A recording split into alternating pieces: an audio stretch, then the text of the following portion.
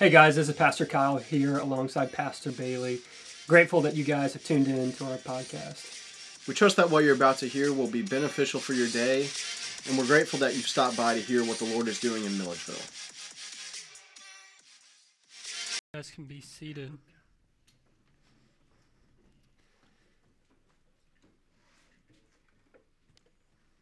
If you have a copy of God's Word, be finding your way to Judges 6. Judges 6,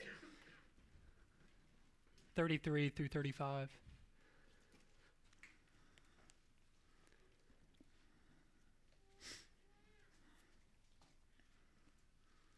Hear the word of the Lord.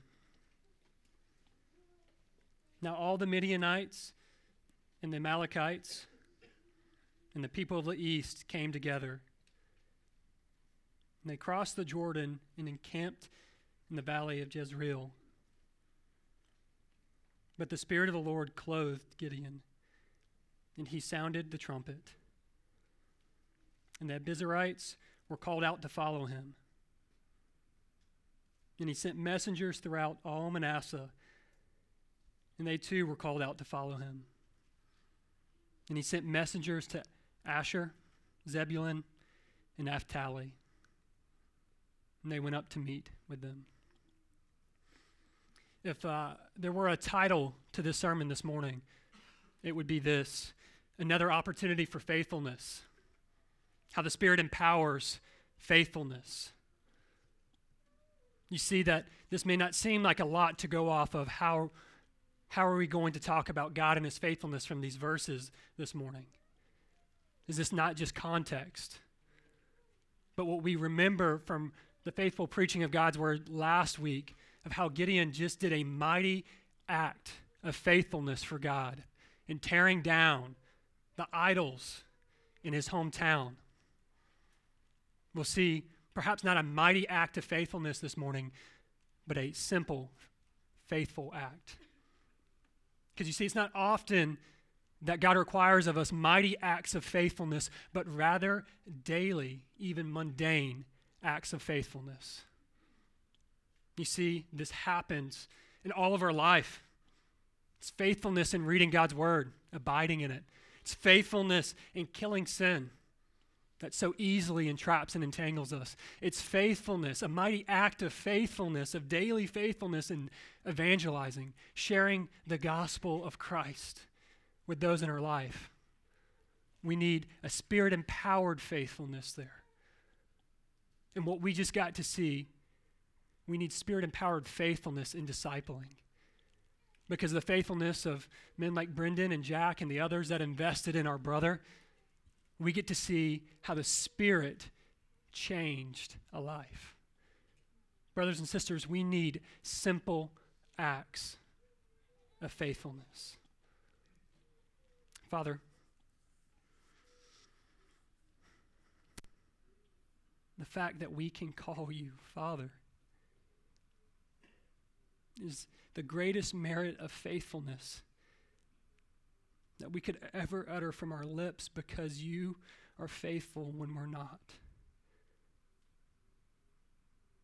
You have redeemed us, not into a religion, but into a communion of life with you. That God, even now, the angels are crying out, holy, holy, holy. So it's our prayer this morning that we would just join in with that chorus. God, as we have already worshiped you through the remembering of your sacrifice at your table, as we have remembered your faithfulness and how you buried us with your Son Christ and you have raised us to walk in newness in life. God, we remember your faithfulness as we sing and we worship you through song. God, all the more would we remember your faithfulness that you gave us your word. These are not just history lessons we read this morning, but the inspired, inerrant, infallible, all-sufficient word of a good father to his broken children. So, Father, I pray more than anything that your name would be glorified, that your children would hear your voice and be encouraged, that they would be comforted, that they would be challenged, and that those in this room that do not yet know this beautiful, holy God that you are, as your Spirit wills, that you would open hearts. God, would you empower our faithfulness? God, would you empower my faithfulness to your word this morning? It's in your name we pray. Amen. So as we're reading the text this morning, the first thing that we're going to see here is how the Spirit empowered Gideon. Read with me in verse 33. Now all the Midianites and the Amalekites and the people of the east came together, and they crossed the Jordan and encamped in the valley of Jezreel. So you may be asking, why are these enemies coming? Why are these enemies even here against the people of Israel? If we remember to last week, the last thing that we saw is the faithful servant Gideon tearing down these idols. Now, if we don't know better from church history, if we don't know better from context and study, doesn't it feel like if this is the next thing that comes in the passage, that these enemies are coming to the defense of Baal? Does it not feel that way? But this is the beautiful thing about Scripture, an interpretive key here. You must use Scripture to interpret Scripture, and God has given us a beautiful answer here. These enemies are coming. Why? Because it's harvest time. It's harvest time. Remember back with us in Judges 6. We'll have these verses here for you on the screen. Judges 6, 3 through 5 talks about these enemies coming when the harvest came. For whenever the Israelites planted crops, the Midianites and the Amalekites and the people of the east would come up against them. They would encamp against them and devour the produce of the land as far as Gaza, and leave no sustenance in Israel, and no sheep or ox or donkey, for they would come up with their livestock and their tents, and they would come like locusts in number. Both they and their camels could not be counted, so they laid waste the land as they came in. Imagine with me, if you can, this faithful servant Gideon. You see this is in a valley of Jezreel, so there's a ridge that comes up before you can see this valley. Imagine Gideon walking up this ridge, and as he crests the top of the ridge, he looks down into the valley floor, and he sees numerous camels. He sees numerous armies, so great that you can't even count, that they are literally covering every nook and cranny of the floor of this valley. What must be going on in his heart here? See, these are locusts, as Scripture would describe. They swept through the land. These armies would drink rivers dry. There were so many with them. Every produce on a tree, every fig tree would be left bare after they came through the land. These people were indeed a plague. But you may be asking yourself, if you were in this scene, if you were Gideon, put yourself in his shoes for one moment. What questions would you be asking as you looked out over this vast army? Maybe some questions like this: God, why are you allowing this to happen? God, didn't I just purge idol worship in this land as you commanded? God, what did I do to deserve this? Have I not been faithful to you, and now these enemies are coming to attack your people? God, what is going on? Or would your question in your heart be, God, how is this another opportunity for faithfulness? You see, in the circumstances and trials in our life, we more often than not see as if though God is against us and not for us. We so often see that these trials, these enemies that come among us in our flesh, are trials we must get over and we must somehow purge from our midst, instead of seeing as yet another opportunity to be faithful. As Gideon was faithful to purge the land of idolatry, again he will be faithful. Because you see, as devastating as these enemies were and are, it's important we remember something. It's important that we remember that God is sovereign even over those enemies. Who sent those enemies? God. Who allowed those enemies to even have breath? God. Who birthed them in their mother's womb and knit them together into intimate places? God. Because we see this all throughout Scripture. Judges 6:1 at the beginning of this chapter even tells us this was God who did this. The people of Israel did what was evil in the sight of the Lord, and the Lord gave them into the hand of Midian 7 years. Now, why did God do this? Because God is good. How can God be good and be delivering Israel seemingly over to his enemies? Why? Because he is a master artisan. He's a sculptor with a chisel in his hand, shaping Israel into a faithful bride. As gold must be refined and impurities must be removed, so the beauty on the outside is merited all the way throughout. God is refining his people because of their sin, and he is good to do so, because anything that God does to make these Israelites or us more and more and more like him is the best thing he can do. So friends, you're hearing today that your circumstances, your enemies that you're coming up against are God ordained for your sanctification. Trust and rest in that. That you are valuable to God as gold is valuable, but all the more so. Why are you valuable? Not because of your inherent worth. As our brother just testified here, he knew that he had more and more desire, but only for sin. No, your value is found in your Savior, Christ, because you are covered in the most valuable thing, the most valuable resource, the most valuable thing this earth has ever seen, and it is the blood of Christ. That is what makes you valuable. That's what gives you worth. That's what gives you meaning.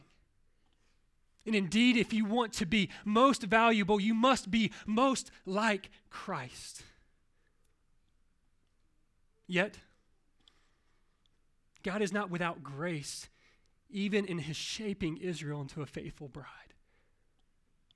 As difficult as this is, God is all the more faithful. Read with me in verse 34. But the Spirit of the Lord clothed Gideon. Notice that conjunction, but. Such a beautiful word used to juxtapose this dark shadow cast by these locust-like enemies that are rising from the floor of that valley, almost so high that they are to blot out the sun, and it feels like life is in nothing but proverbial darkness for these Israelites. This but is a juxtaposition between this darkness and the light of the hope that is to come in the Spirit. The important question for us to ask here in this text is, how was Gideon clothed? If this is a juxtaposition between this darkness and this light, how is this clothing good news? Friends, I would encourage you to always ask questions of Scripture, because in so you will dig out some of the most beautiful, life-giving nuggets of encouragement that the Spirit will lead you into. So how was Gideon clothed? This clothing of Gideon was by the Spirit. Now, make no mistake, this was not a reward for his faithfulness. He was not come over by the Spirit as if though he was so faithful for tearing down these idols, but rather, this is an empowering for faithfulness. If you hope to do anything in your life Spirit empowered, you cannot bend the Spirit to your will. You cannot manipulate the Spirit into your life. He is God. You are not. And if you hope to do anything for the Lord, even every day, as we said, mundane acts of faithfulness, realize the Spirit empowers those faithfulness, not as a reward, but as a means by which you are to be faithful. We see this. This is not me. Don't let me convince you of this. Everything Bailey and I were to ever say from this pulpit must be ran through the inerrant, inspired, infallible Word of God. No man is authoritative over the holy Word of God. Read with me in Judges 3:9-10, where we see this, that the Spirit empowers yet another judge. We saw this earlier with Otniel. Judges 3:9, the Lord raised up a deliverer from the people of Israel who saved them, Otniel the son of Kenaz, Caleb's younger brother. Verse 10, the Spirit of the Lord was upon him, and he judged Israel. He judged Israel.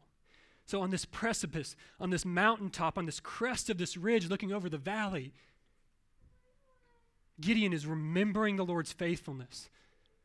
Gideon is feeling that indwelling, not of a some baptism of the Holy Spirit where this is out of control, where he's uttering in tongues, but this is a clothing of the Spirit and empowering for faithfulness.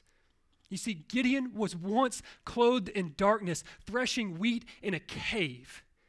But he's now clothed in the light and the splendor of the Spirit of God. And as he once threshed wheat in fear, he is now seeing these enemies gathered before him, and he will thresh them by the power of the Spirit, and he will throw them into the air, the enemies of the most holy God, and the wind will carry them away like the chaff that they are.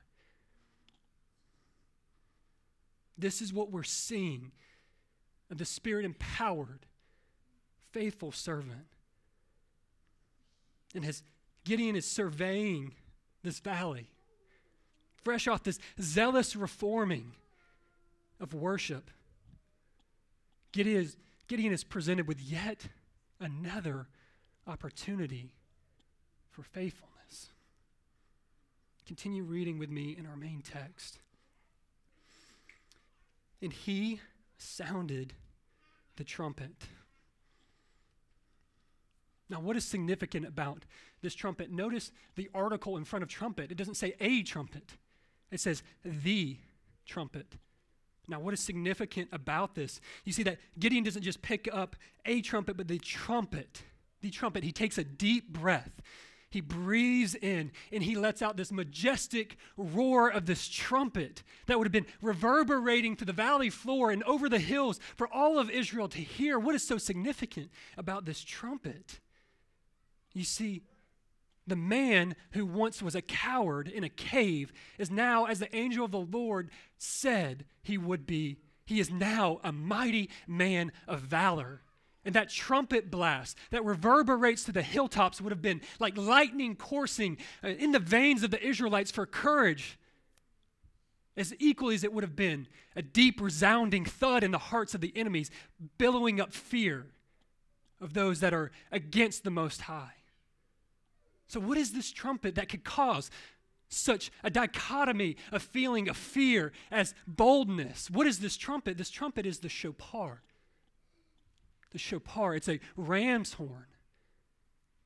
What is this ram's horn used for? It's three primary purposes. Take note of these. We will come back to these to see such a beautiful truth later. The first use was to announce the Day of Atonement. Announce the Day of Atonement. This is the day that all of Israel would gather, one day of the calendar year, and they would bring a perfect, spotless lamb to the altar to be sacrificed for the sins of the people to be atoned for.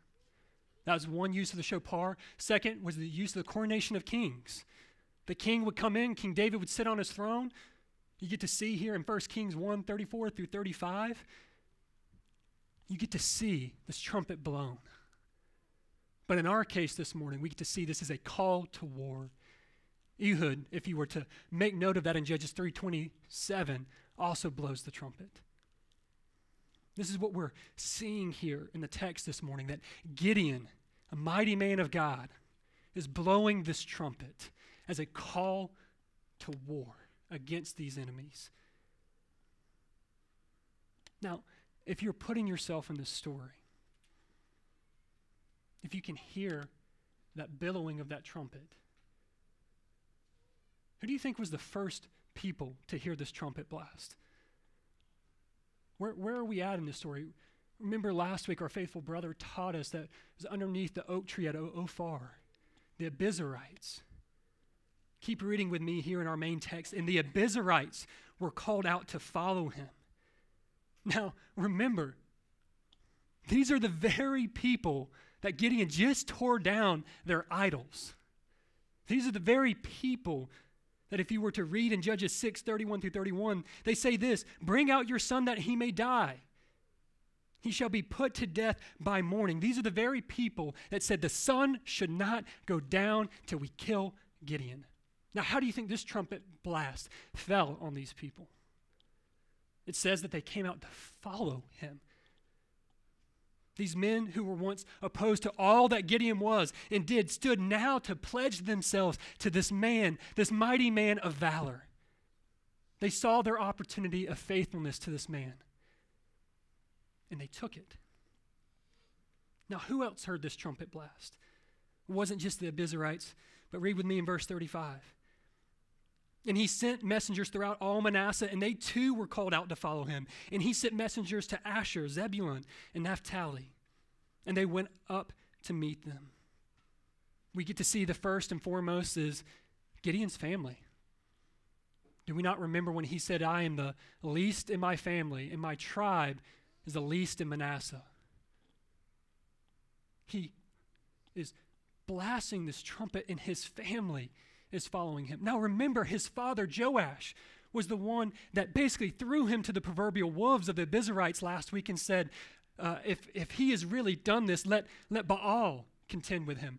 Even so much to say, to change his name to Jerubbaal, meaning Baal will contend with him.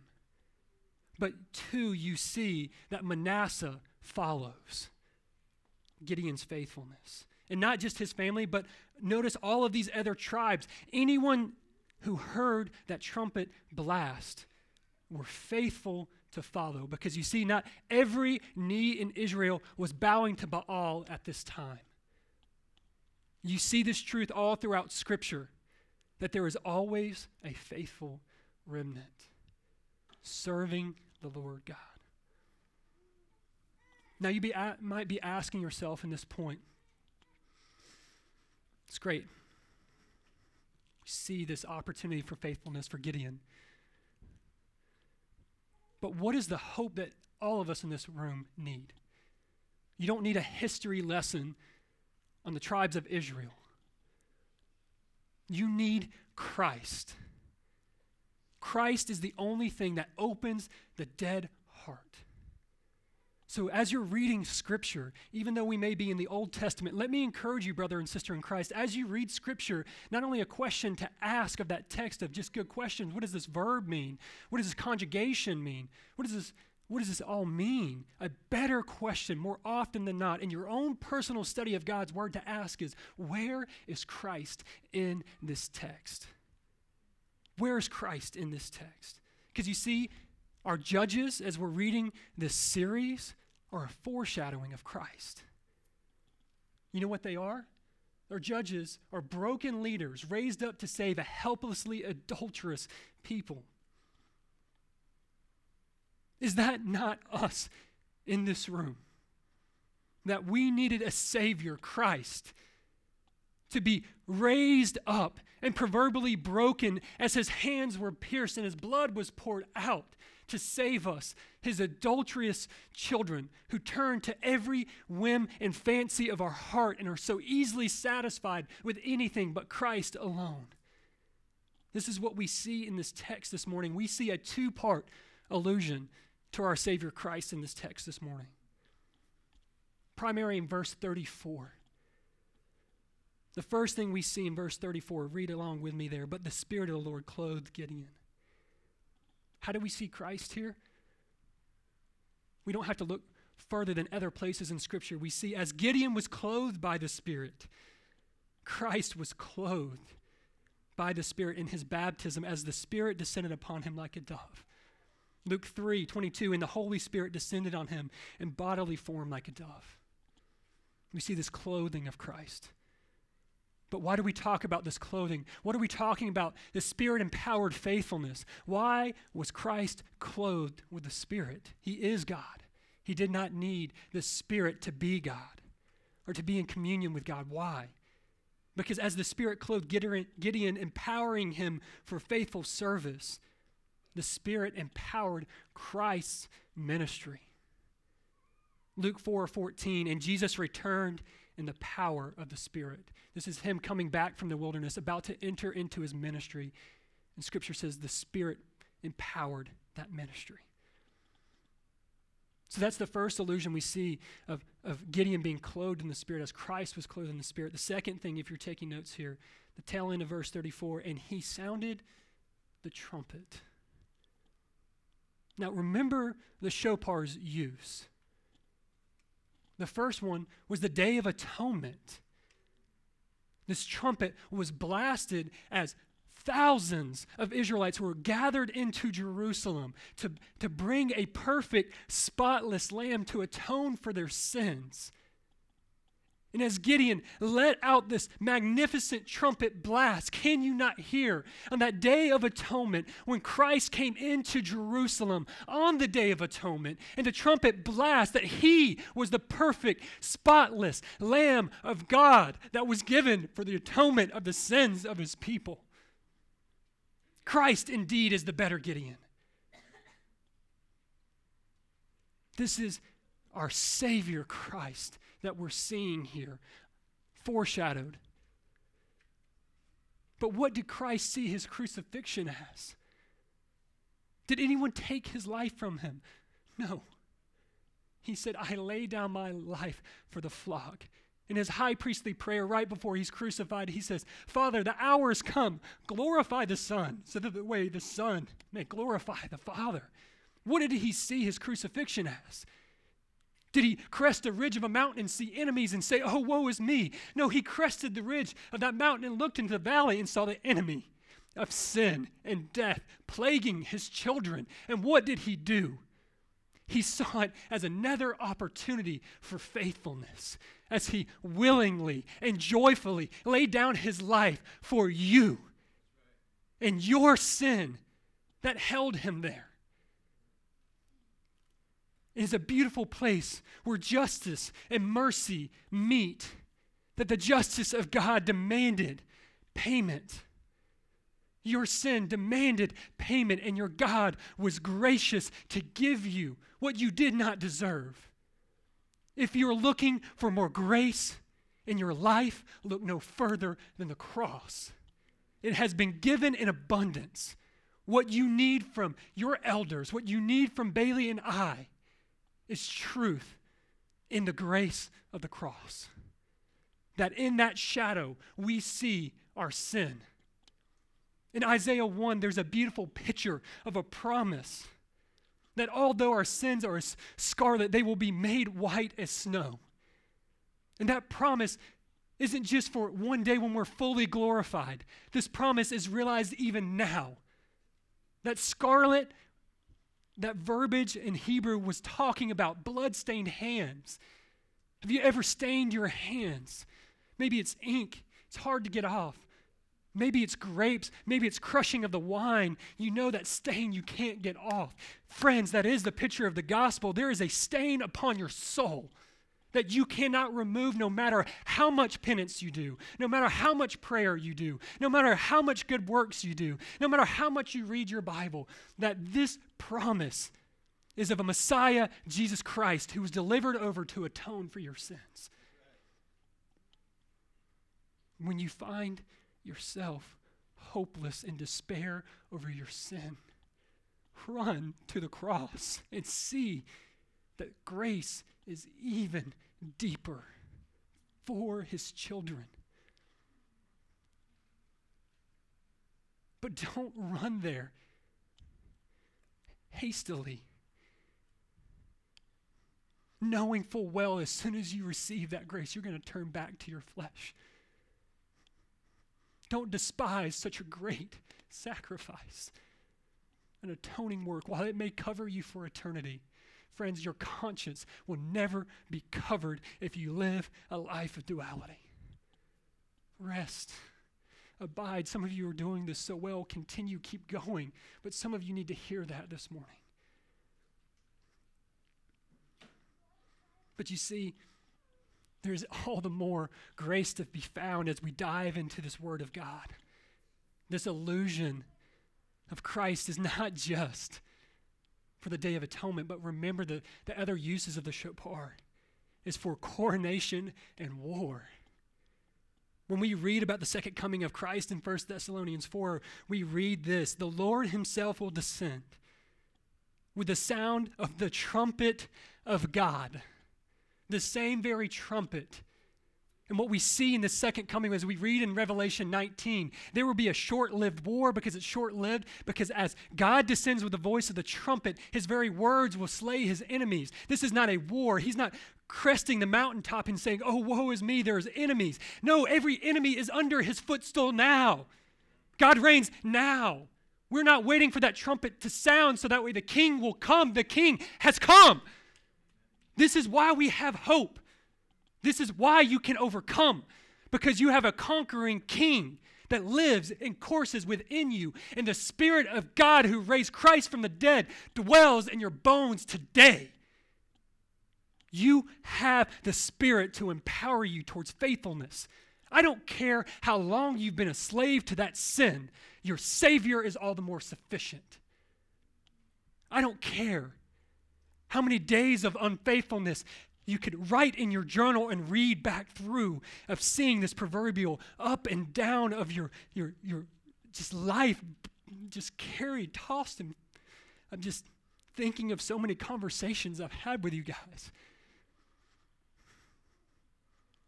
This trumpet blast is now something we're waiting for in the future. As Christ stretched out his hands and looked to the Father and said, "It is finished." It may not be this glorious coronation, but in that moment, Christ declared himself king over every enemy you will have. Primarily your sin and flesh that remains. So if it's no wonder that the Spirit empowered Gideon for a mighty act of faithfulness, and if it's no wonder that the Spirit clothed Christ for yet another opportunity of faithfulness in his ministry, is it any wonder that he clothes us, empowers us for faithfulness today? As I'm looking at this text this week, I'm seeing a bunch of different people in the text. There's these enemy tribes. There's the Abiezrites, Manasseh. You're seeing other faithful tribes. And just praying, asking God, what do we need to hear as your church this morning about how your Spirit empowers us? And as in this series we've entitled Judges, a Cycle of Sin and Salvation, many of us in this room are in that same cycle of sin, confession, receiving of grace. Salvation is already ours. So if you're taking notes, I think we see primarily there's two empowerments to fight sin is the first thing that we're going to see. Two empowerments to fight sin. We see this fighting of a sin is akin to Gideon as he was fighting these enemies. We don't have proverbial enemies that are wanting to come through and thrust us through with a sword, as some of our other brothers and sisters in Christ face. Your primary enemy is your flesh. Your primary enemy you're called to kill. But let us remember back to our text this morning. Why did these enemies come? These enemies came to rob of a harvest. So like the army came to rob the Israelites of its harvest, our flesh seeks to rob us of our spiritual harvest in Christ. Now, what is this spiritual harvest in Christ?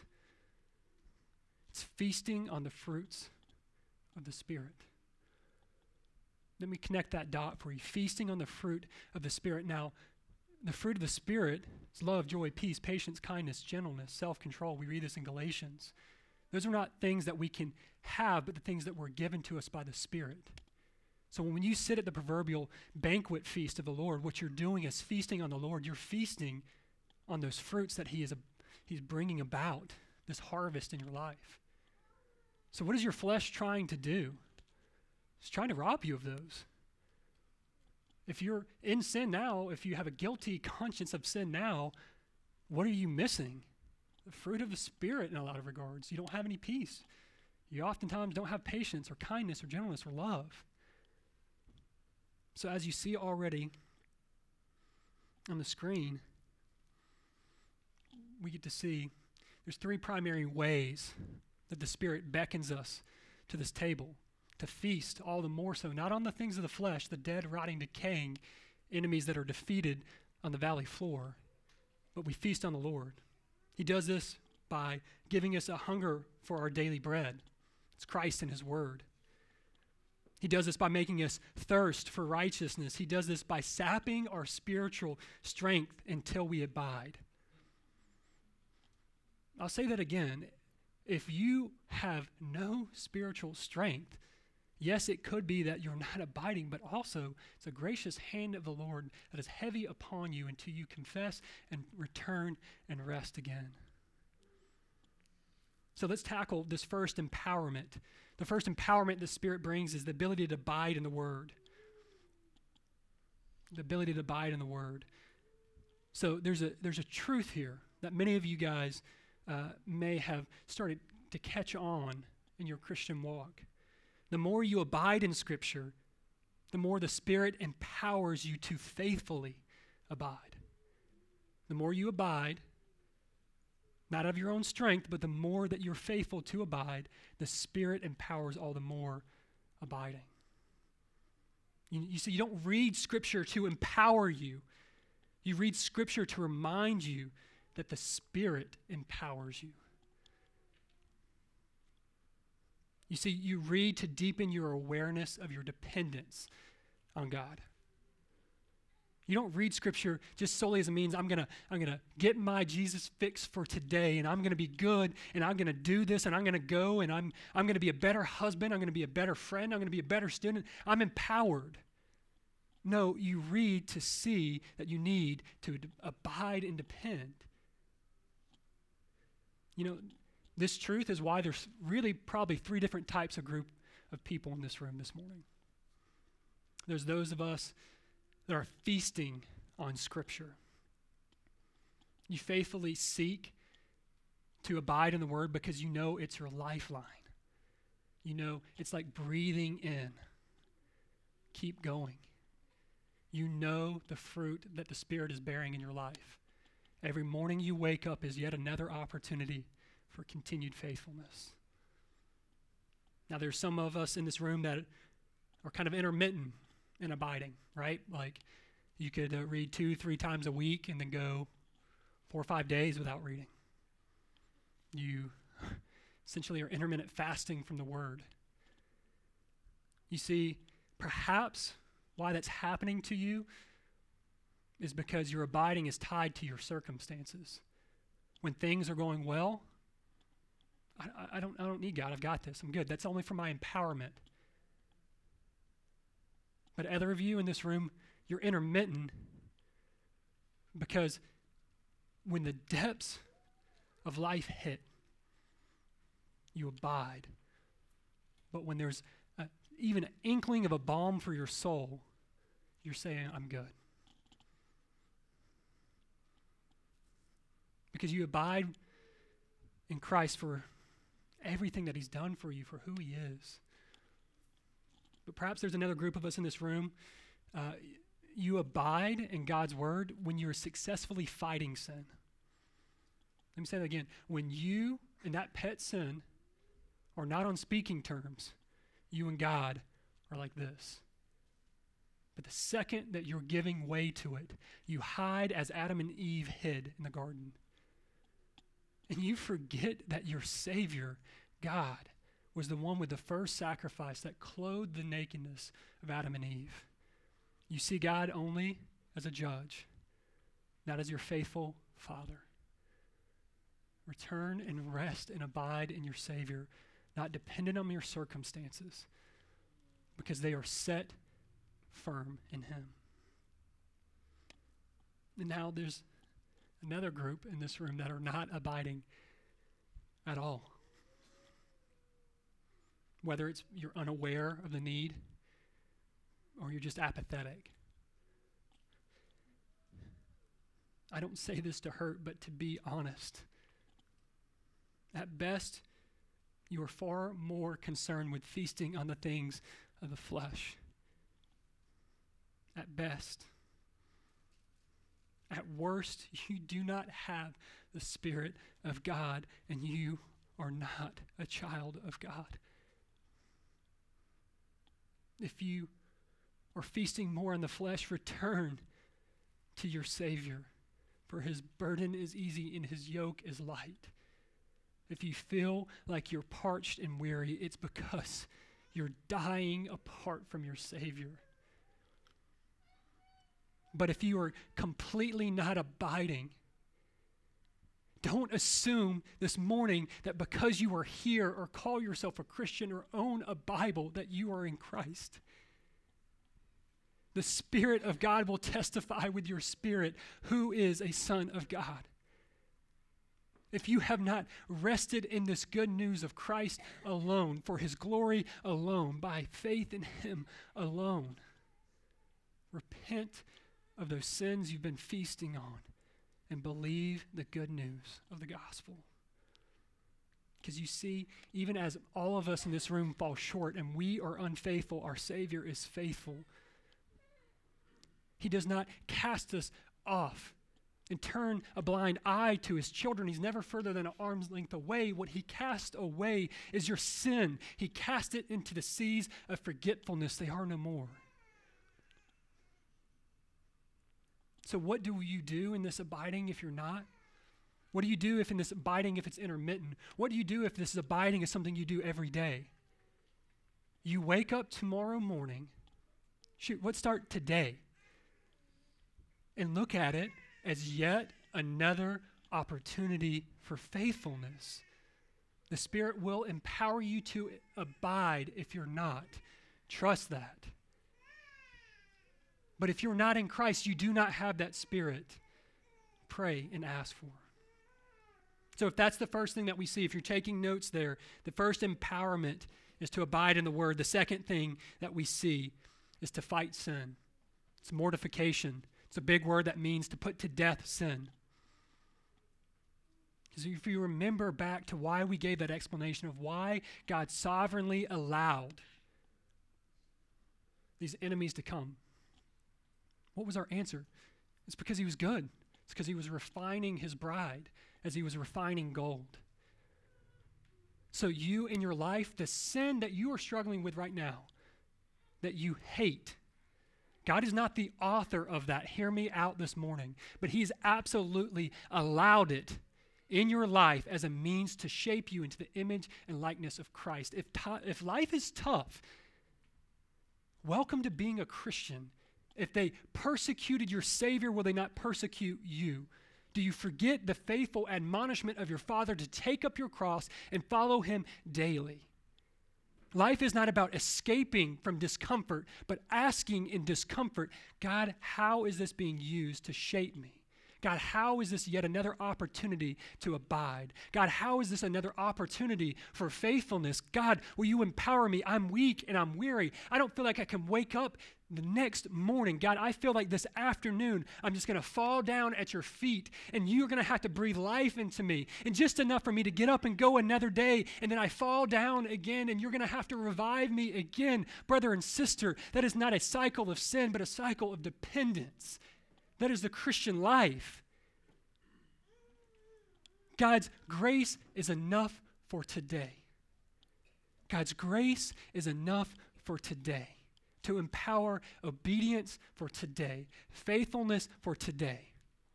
Just as the manna of old and the Israelites did not carry over because it was enough for that day.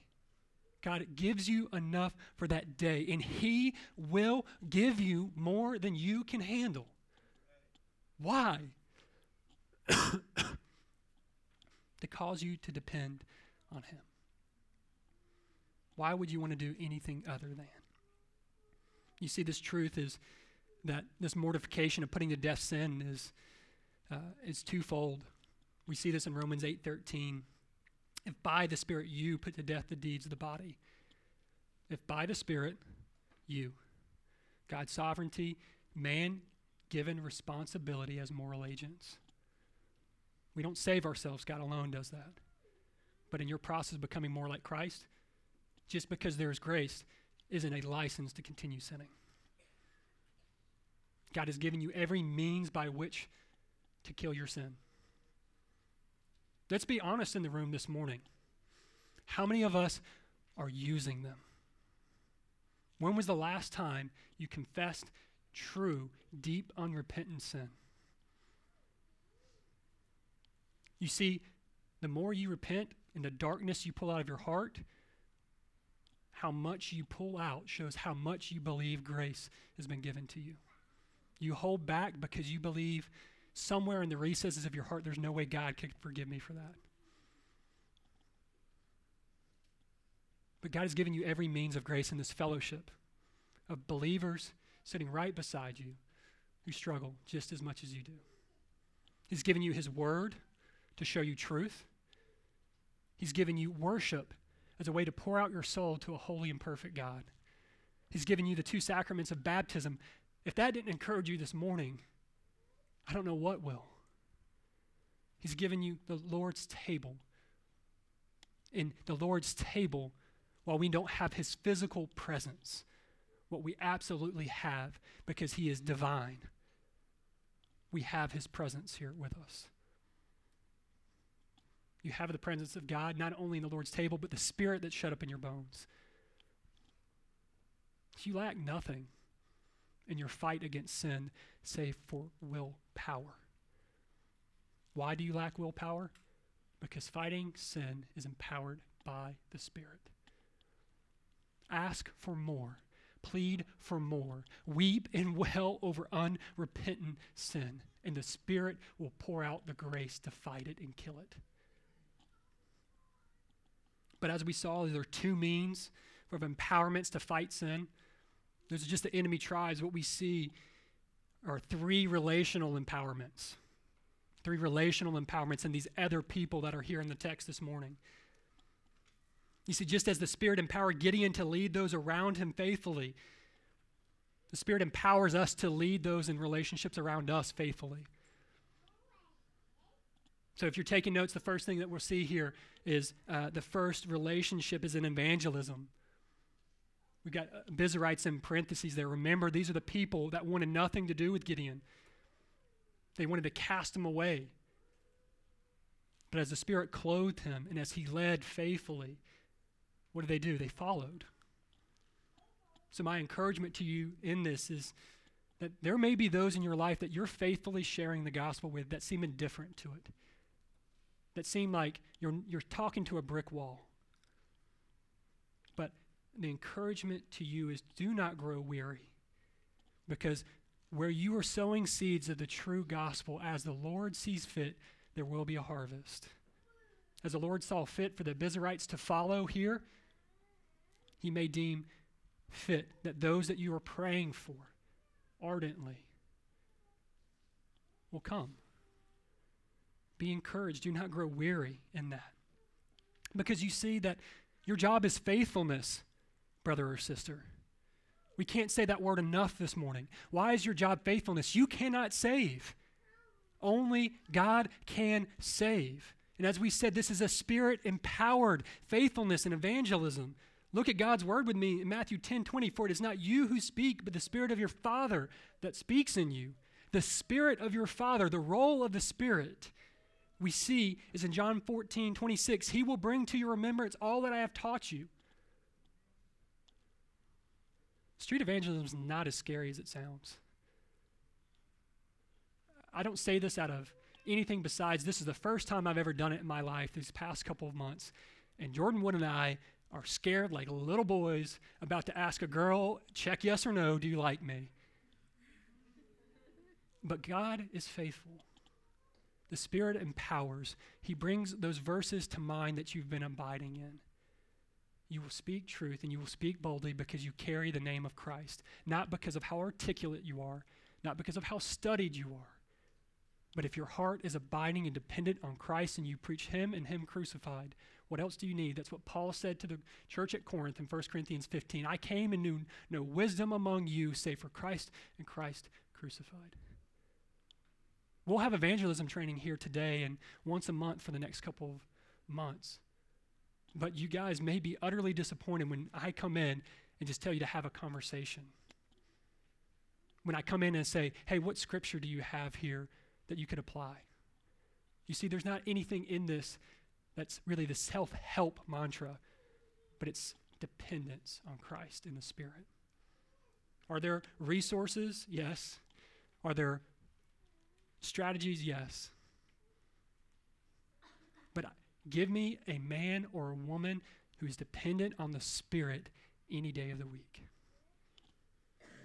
So if that's the first thing we saw as an evangelism, the Spirit empowerment in our relationships, the second thing that we learned from the tribe of Manasseh is in family discipleship. The Spirit's going to empower you in your discipleship of your family as they are already a part of the covenant family, or you're raising them to be one. So husbands, as you wash your bride in the Word, the Spirit will lead you in how to apply that text to her that day. So we've got two husbands in the room, or three husbands in the room. Maybe some more listen on podcast. But hear me. If you've never done family worship or don't know how or haven't done it in a while, why not today? Today is yet another day for an opportunity of faithfulness. Because I can tell you, as I lead my wife in family worship, half the time I'm saying, God, will you help me? I'm just going to read this text and we're going to talk about what you're doing. And God is faithful. What about parents? Parents, even if you can only get one question across in family worship before the kids go crazy and you've got, Nerf guns flying across the room, or someone's fighting because someone else took their something else, or they want to tell you a story. If you can only get, sometimes kid stories are great. Sometimes you're like, okay, yeah, but besides the point. Even if you can only get one across, the Spirit will faithfully apply, because you are seeking to be faithful to that call in Deuteronomy 6:4 to raise your children in the fear and the admonition of the Lord. Start with one question a day. You get one question a day, that will build a firm foundation for the future. Yet another opportunity for faithfulness tomorrow morning. College students in this room, got some of your attention now. As you talk to your parent, your sibling, your aunt, your uncle, as they come to you because they know that you're a Christian and it means something to you, don't be afraid to speak the truth in love. Apply the gospel faithfully, because you're discipling that family member, whether you realize it or not. Doesn't mean they have to be younger than you to disciple. But if you have a clear understanding of the picture of Christ and Christ crucified, in every conversation, you are making a disciple of Christ or a disciple of the world. Doesn't mean you don't have fun, doesn't mean you don't talk, but keep going. It may feel like sometimes it's 2 steps forward and 3 steps back, and then they get something that you're talking about, or they'll read an article you'll send, or they'll listen to a song you sent, and then they send you something that's off the wall. And you say, no. Keep going. The Spirit empowers you in that, even when it feels like you're sowing and sowing and sowing into a field that's been sown with salt. The Spirit promises if they are part of the family of God, that He will continue to shape them. And what a beautiful thing is that you have a role to play in that. The final relational empowerment that we see here is from these other tribes: Naphtali, Asher, Zebulun. You see what these are, the discipleship means for other people. So now we're talking about family at this point. But what we're talking about is what Paul encourages Timothy to entrust to faithful men. As Bailey faithfully and lovingly repented this morning and leading us in that in the Lord's Supper, I must repent before you all in this area of discipleship.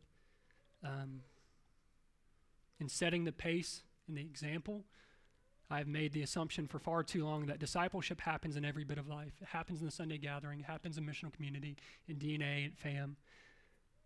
But I have not been faithfully asking you the question, the great commission of who are you discipling? And because of that, I would venture to say many of you in this room would not be able to give an answer that you're proud of. And that starts with me, and I must repent and ask for your forgiveness in that. Because you see, faithful men and women only follow faithful men and women. If you're seeking to disciple someone, your first prerequisite is faithfulness. It's faithfulness. Because remember this, Jesus says this. He says, my sheep hear my voice and they follow me alone. So as you disciple, if you're giving anyone else anything besides the faithful gospel, you're not giving them what they need. No amount of self-help, no amount of life help of how to do bills or how to maintain relationships. Now, the gospel impacts all of it. But if you're not teaching them what it means to be a Christ follower, of what Christ did for them, it's where you begin. It's where you go every day. And that's the means by which you disciple, is with this truth of the gospel. Now, to some of us in this room, discipleship hasn't been completely devoid. Some of us have discipled well.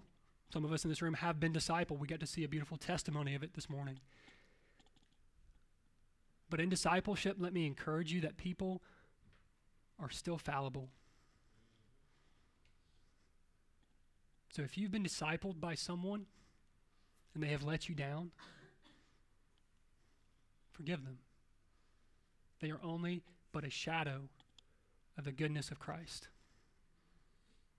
And if you are discipling someone and they have let you down, brother, sister, I encourage you, for your own soul's sake, forgive. Continue to press forward.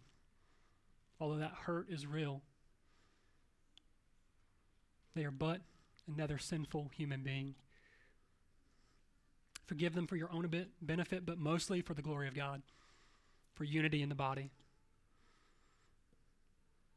But if some of you guys are sitting here saying, I've never been discipled, nor have I discipled someone, what do you think my call to you this morning is going to be?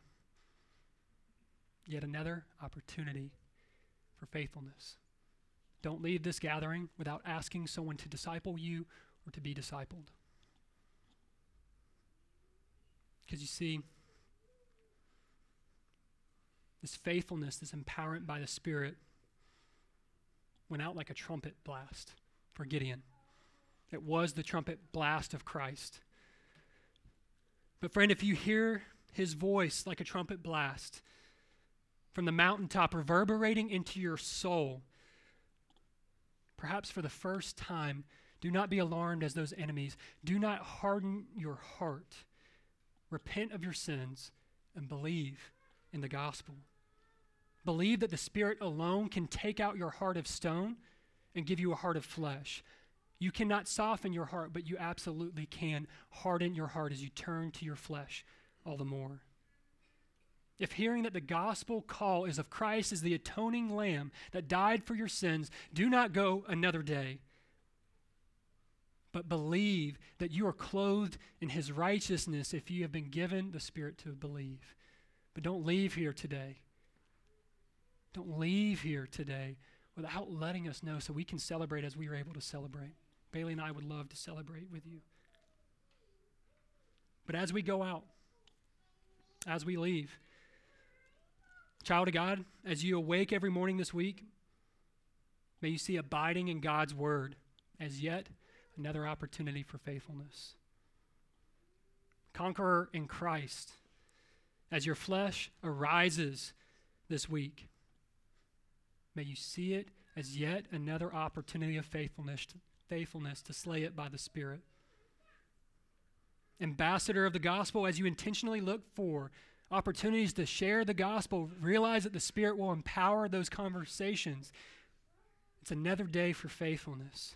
Co-laborer with Christ. As you disciple this week, remember, it's yet another opportunity for faithfulness. Church, remember, we're not often called to mighty acts of faithfulness, but daily, mundane acts of faithfulness. Father, thank you. Thank you that this is not dependent upon us, but upon your Spirit. That faithfulness is only first and foremost found in you.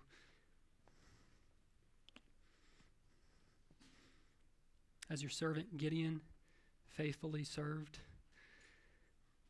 would you find us faithful? Would we abide? in your word? Would we kill our sin? Would we disciple well? Would we share your gospel? Father, you're so good.